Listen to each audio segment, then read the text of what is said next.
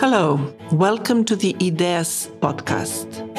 Inclusive, digital, educational, anti-discriminatory alternatives. You're listening to Module 4, Body, Health and LGBTQI+ Rights. Episode 4, Sexual Health, Pleasure and More.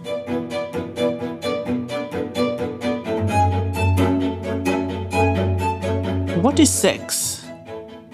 Is there only one kind of sex? Are sexual practices gendered? How is sexual health related to all of these? How many forms of relationships are out there? How can I choose? How can I practice safe sex but keep the pleasure? Is a condom the only way to protect myself and others? How are all these related to queer community? And what is sex positivity? These are only some questions we will try to answer on the fourth podcast of Color Youth Athens LGBTQ youth community today. Welcome again to our podcast series by Color Youth Athens LGBT youth community. My name is Jay and I use the pronouns she or they. I am Kate and I use she, her pronouns. This series of podcasts have been created based on our experiences and knowledge as LGBTQI+ activists and queer femininities living in Greece. In this podcast, we are going to talk a bit more about non-heteronormative relationships and how are sexual practices being connected to sexual health. To be more specific, we're going to face the taboo of sexuality and talk more about what sex is in the beginning. Before we start, it is important to mention some trigger warnings. We will talk about sexual techniques, masturbation, consent, non-consensual experiences, stealthing. Thus, we will also talk about traumatic experiences. Though we try to make this podcast as smooth and less hurtful as possible, it may upset you. So it's okay to skip any part of the podcast, pause, or even withdraw from the podcast if this feels the best for you. Let's start our discussions and explore this very interesting topic starting from the past. So, I don't know if you're familiar with the Greek history, but our story will start from there. Sappho sang of desire, passion, and love. As new fragments of her work are found, a fuller picture of her is emerging. But she remains the most mysterious of ancient poets. In a world dominated by men, Sappho's songs were considered to be extraordinary and unusual. The ancients called her the 10th Muse, and her songs were passed down over centuries, inspiring generations of poets, none of whom managed to replicate her way of making art. Sappho is known for her poetry about female attraction. Quote, "The girl adored you more than anything, as if you were a goddess." Unquote. Homosexuality was common in ancient Greece and well documented among males in prose, poetry, music, and through iconic images and pottery. Sappho's poetry is one of the few sources of information that exist about love between women in the ancient world. The discussion of her sexuality, mostly negatively, often comes from pieces of her poetry. Women's sexuality through the male gaze was confusing and contradicting in ancient Greece. Women were supposed to balance both being wild and unruly. The author, Paige Dubois, whose work focuses on Sappho and ancient Greece, describes Sappho's poetry as, quote, one of the few texts which break the silence of women in antiquity, an instant in which women become more than the objects of men's desire, unquote. Sappho has given to following generations an important point of view on ancient Greek society, specifically a feminine view. Unequal in society, little is recorded or known about women of her time, and what has survived is mostly masking women as male possessions. Sappho's artwork is a valuable source for history in general, and specifically of great importance to femininities and queer communities nowadays. Sappho's poetry opens a small window in the lives of women and queer women in ancient Greece, shaping the untold female, LGBTQ, lesbian and Sapphic history. The example of Sappho is one of the many unspoken and silent stories of non-heteronormative experiences. Sappho is one of the very few examples of historically documented visibility of women's sexuality. And this visibility brings into the surface the sexualization of women, the perception of men having women as sexual objects, and most importantly, it came into words. Finally, the fact that women were enjoying sexual activities, that we are free to choose to have sex or not, that we are free to enjoy or stop the intercourse, and that the main goal can be finally our pleasure and not necessarily having children. So coming to our current era, we can still see patriarchal behaviors and misogynist comments, wanting women as an inferior gender and of course having less rights regarding sexuality and pleasure. Knowing nowadays that sex is not only related to women and men, but so many different genders and sexualities, everything is changing. So let's ask ourselves a basic question. What is sex? Well, it is a general truth that for many people, sex is mainly synonymous with intercourse. Stereotypically speaking, sex is the penetration of a penis into the vagina, also known as vaginal sex. Yet there are many ways to define sex. Sex may include penetration or no penetration, intercourse or no intercourse. There are several ways to have sex, which can involve a variety of techniques, practices and behaviors, including oral sex, anal sex, fingering, and/or the use of sex toys. And of course, a sexual technique is not something gendered. All genders can have sex with any way they like it and they enjoy it. From what I hear, I understand that there is not only one way of having sex. What about masturbation? Is there a right or wrong way to masturbate? First, let's recognize that masturbation in many cultures, including ours, is considered a taboo and we barely talk about it. However, for many people, their first sexual activity is masturbation. Masturbation involves touching yourself through stimulation. Masturbation can be described as a good way to learn about what kind of touching you enjoy. It is a normal activity that people may do alone or with a partner. Some people masturbate every day, some people masturbate occasionally, and some people never masturbate. Also, sex toys are sometimes used to enhance masturbation. Keep in mind, there is no wrong way to masturbate. However, there are a few things that help us make masturbation safer. For example, to avoid putting fragile, sharp, unclean objects into a vagina or anus because they can cause tearing or infection. Also, all the sex toys that we are using during masturbation should be kept clean and avoid using the same toys in both anus and vagina. And remember, keep your hands clean, folks, before and after masturbation. Similar practices should be followed also during sex. Starting to discuss about sexual practices and sexual health, we should keep in mind that every technique has its own protective methods and includes more risky methods regarding sexual health-related issues. Let's start with intercourse. Intercourse can be vaginal or anal. There are many different techniques that people can choose for intercourse. For example, intercourse can involve a penis or penises, fingers, fists, or sex toys to penetrate the vagina or the anus for sexual pleasure. Protection during intercourse is important regardless of sexual practice. Condoms help a lot on preventing the spread of sexually transmitted infections and can be used not only for a penis, but also for sex toys, fists, and fingers. The use of condoms is also one of the birth control methods. There are many options that people can consider before or after having sex to avoid pregnancy, but we won't discuss it here. Back to sexual practices. If someone uses a sex toy, it is important to have a new condom for each partner or between penetration. Sex toys should be washed with soap, preferably an antibacterial soap, and water between sessions. For anal intercourse, the use of water-based lubricant is a must for an easier and a safer anal intercourse. However, not all people enjoy anal or vaginal sex or intercourse in general. Though some people find these practices pleasurable, some people do not enjoy them and maybe even find them painful in a bad way. Also, a hint here.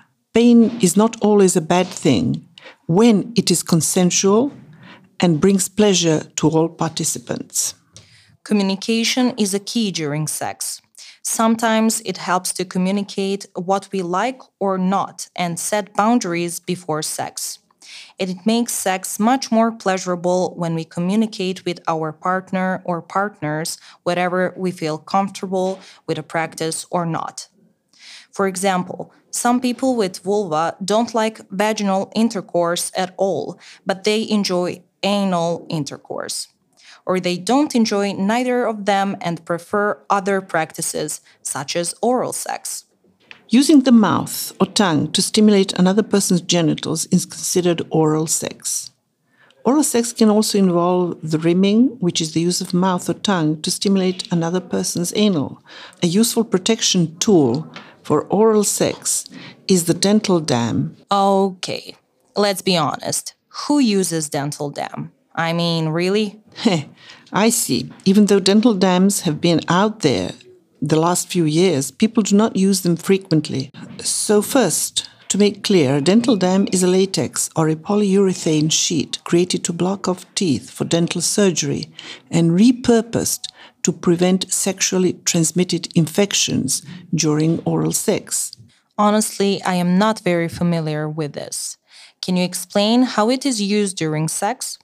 It isn't very complicated. You put it between your mouth and your partner's vulva and lick just as you would without one. Oral sex can transmit herpes, gonorrhea, and other sexually transmitted infections, and dental dams can prevent that transmission. But to be honest, I haven't once met anyone who used a dental dam for oral sex. So what's going on here? Does using dental dams suck so much that we've collectively decided that avoiding them is worth the health risks? I mean, they look super weird. Well, there are multiple reasons for the disparate visibility between condoms and dental dams. First of all, when we talk about safe sex, we often focus on pregnancy prevention instead of sexually transmitted infection, STI prevention. In fact, many people are afraid to even bring up STIs at all due to the stigma and phobia around them. Using a dental dam that only prevents disease comes with the subtext that the partner is diseased, people say. Secondly, even when we do discuss STI prevention, we often think that having oral sex is excluding us from transmitting something to others. Maybe part of this is true, but it's definitely still possible. And despite this easy way to minimize the risk, many of us still aren't taking care in advance. The stigma around the dental dam can be traced beyond just STIs, down to the very root of our social stereotypes and prejudices of sex and sexual practices. From my point of view, it's not a chance the fact that I've been discussing about dental dam within LGBTQ plus circles and with friends of mine who are queer, and I don't have one cis masculine friend who identifies himself as a man, who is more friendly to this ideology of protection. And this is something which makes me wonder why. Maybe this is another discussion and another analysis. Getting back on track regarding femininities, women and queer people, we should keep in mind that 1. Each partner does not have a gender role in the relationship. For example, it is not necessary that one partner uses penetration to the other. Lesbians, like all other people, for example, may embrace a wide range of roles. Often, partners switch roles or have different types of sexual techniques. And no, none of us is the man in the relationship. 2. Scissoring is one sexual technique some people use, but this is not the case for everyone. It is not the first time that media reproduce semi-false or inaccurate interpretation of what lesbian sex, for instance, is. 3. femininities and women having sexual experiences with other femininities and women does mean that pregnancy in some cases is still possible. Gender and sexual attraction is not directly related with physical characteristics such as genitals. This is also a reminder to everyone who listens this that people are not at lower or no risk at all based on their sexual orientation. And last but not least, like everyone else, femininities and women's interest in sexual experiences varies from person to person and across the lifespan. I think we have covered a lot of information. Coming back to protection practices, to my opinion, it is best to avoid oral sex if either of you has any cuts or sores in the mouth or on the lips, except if you want to use a dental dam. Some infections can also be transmitted by hands, fingers, and mutual vulval rubbing, as we know. From my experience, latex gloves can be very useful. Moreover, use plenty of water-based lubricant for vaginal and anal fisting if this is your cup of tea. Honestly speaking, my experience showed me that every person or persons will find out about the form of contraception that suits best. And of course, get tested. With your partner or partners or with your friends or alone, go for a test to prevent and protect yourself and others. It is a relief that one can find places to get informed and tested for free and anonymously. As you mentioned, partner or partners, maybe it's time to discuss about the different relationship types and connecting it with sexual health. Yes, shall we do the exercise we discussed? Sure. I would like to invite everyone to take a minute and think. What is a relationship? Is it between you and your favorite person? Is this only one? Are you having sexual relationships with different people? Romantic attraction is not your cup of tea? Or is it the favorite part of your connections with others? Relationships can have very important and special roles in our lives. You can have a relationship with yourself, your family, your friends, your romantic partners. Options are endless. It is up to you to decide the type of relationships you want to have in your life. A lot of people find happiness and comfort through intimate relationships, whether they involve sexual activity or not. Relationships that involve sexual activity might be monogamous, non-monogamous, polyamorous. All different forms. Keep in mind that you have the right to choose the relationships you want to have in a way that is consensual, trusting, and respectful. Yay! Let's break it down a bit to have an insight about the forms of relationships. Socially accepted things first. Monogamy. Monogamy is when a person has only one sexual or romantic partner at a time. However, while monogamy is great for many people, there are also many fulfilling options outside of monogamy. You might also find the common misconception that monogamy is meant for straight, cisgender couples. Well, monogamy is right for whoever wants to be monogamous, regardless of gender and sexuality. It is important that you decide by yourself and with your partner or partners what is best for you and your lifestyle. And of course, when choosing to have a sexual partner or partners, it is essential to think about how to have safer sex and what that might look like. Non-monogamy, on the other hand, is when a person has or is open to having more than one sexual or romantic partner at a time. This term can apply to anything that is outside of monogamy. In fact, there are many different forms of non-monogamy, and it will look different for each non-monogamous relationship. People may choose to be in a non-monogamous relationship for many reasons, just as someone may choose to be in a monogamous relationship for many different reasons. Despite what some people might say, there is nothing wrong with non-monogamy if it feels right for you. When choosing to have more than one sexual partner, it is important to think about how to have safer sex with each partner and what that might look like.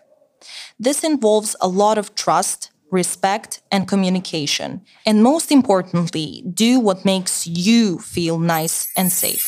While you were saying all this useful information, I was thinking about consent. Consent means that you have given permission, or that someone has given you permission, to engage in any intimate activity. Consent is an essential part of healthy relationships, and it is most important to know what it is and the many ways to spot it. Both you and the person or persons you're with always need to consent before sex or any intimate activity. From my experience, it is common for people to engage in behaviors like shaming forms or criticism, mocking contempt and defensive blame, or shutting down in relationships. This can be very struggling, and all of the above acts are examples of non-consensual behaviors. But they are rarely framed in this way because it is so normalized in our culture to treat people in these ways within relationships. The common idea with physical, sexual, and emotional abuse is that most relationships are considered to be normal and non-abusive, and only some exceptions are abusive, which is a very specific issue. This division is unhelpful because it encourages us as survivors and any person in general to keep asking the binary question or whether a situation is bad enough to count as abuse, and only counting it and feeling able to address it if it meets the legally accepted criteria. Instead, we can define consent as the degree to which people feel safe enough and free enough in a relationship to be open about their needs and boundaries and express their fears or insecurities. Always keep in mind that this is not something easy, and it needs a lot of courage, self-care, supportive environment, and time. And most importantly, it demands from us to try not to criticize ourselves and be so strict with our feelings, but also to prioritize our self-value first. Well, this makes me think about one experience a friend of mine had. And I was really shocked when she told me about having a sexual intercourse with another person, and at some point he tried to take the condom off without saying anything. Yes, this is actually a thing. Unfortunately, nowadays, and it is completely relatable to the definition of consent. Stealthing is when a person purposely removes or damages a condom during sexual contact without telling to the other person involved. Stealthing is considered sexual assault by sexual violence prevention experts because it essentially turns a consensual sexual encounter into a non-consensual one, which is the unprotected sex. It's also exceptionally dangerous. Purposefully and secretly removing or damaging a condom opens up both partners to the risk of contracting sexually transmitted infections. An explanation to this can be that people who practice or promote non-consensual condom removal root their actions in misogyny and investment in men's sexual supremacy. If someone has been stealthed, the most important thing to remember is that it's not this person's, their fault. It's assault, and they should seek physical and psychosocial support. And as far as I am concerned, there are no legal consequences in Greece for this act, which is unacceptable. We should have in mind that we have every right to speak. If something doesn't feel right for us, that is not our fault. If the other person tries to remove the condom and we have control over our bodies, our bodily autonomies. I am glad that we can discuss these very important issues in order to bring more visibility and inform all people listening right now. Yes, you're absolutely right. Coming to an end, I would like to thank you, Kate, for sharing this discussion with me. It is always helpful and a relief to have this kind of a conversation. Jay, it was my pleasure.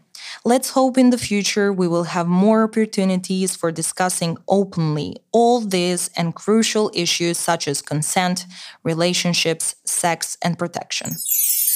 That was a podcast about sex, sexual health, pleasure, and more by Color Youth, Athens LGBTQ youth community. Stay tuned for our next podcast about disabled queer femininities. Until then, keep queering.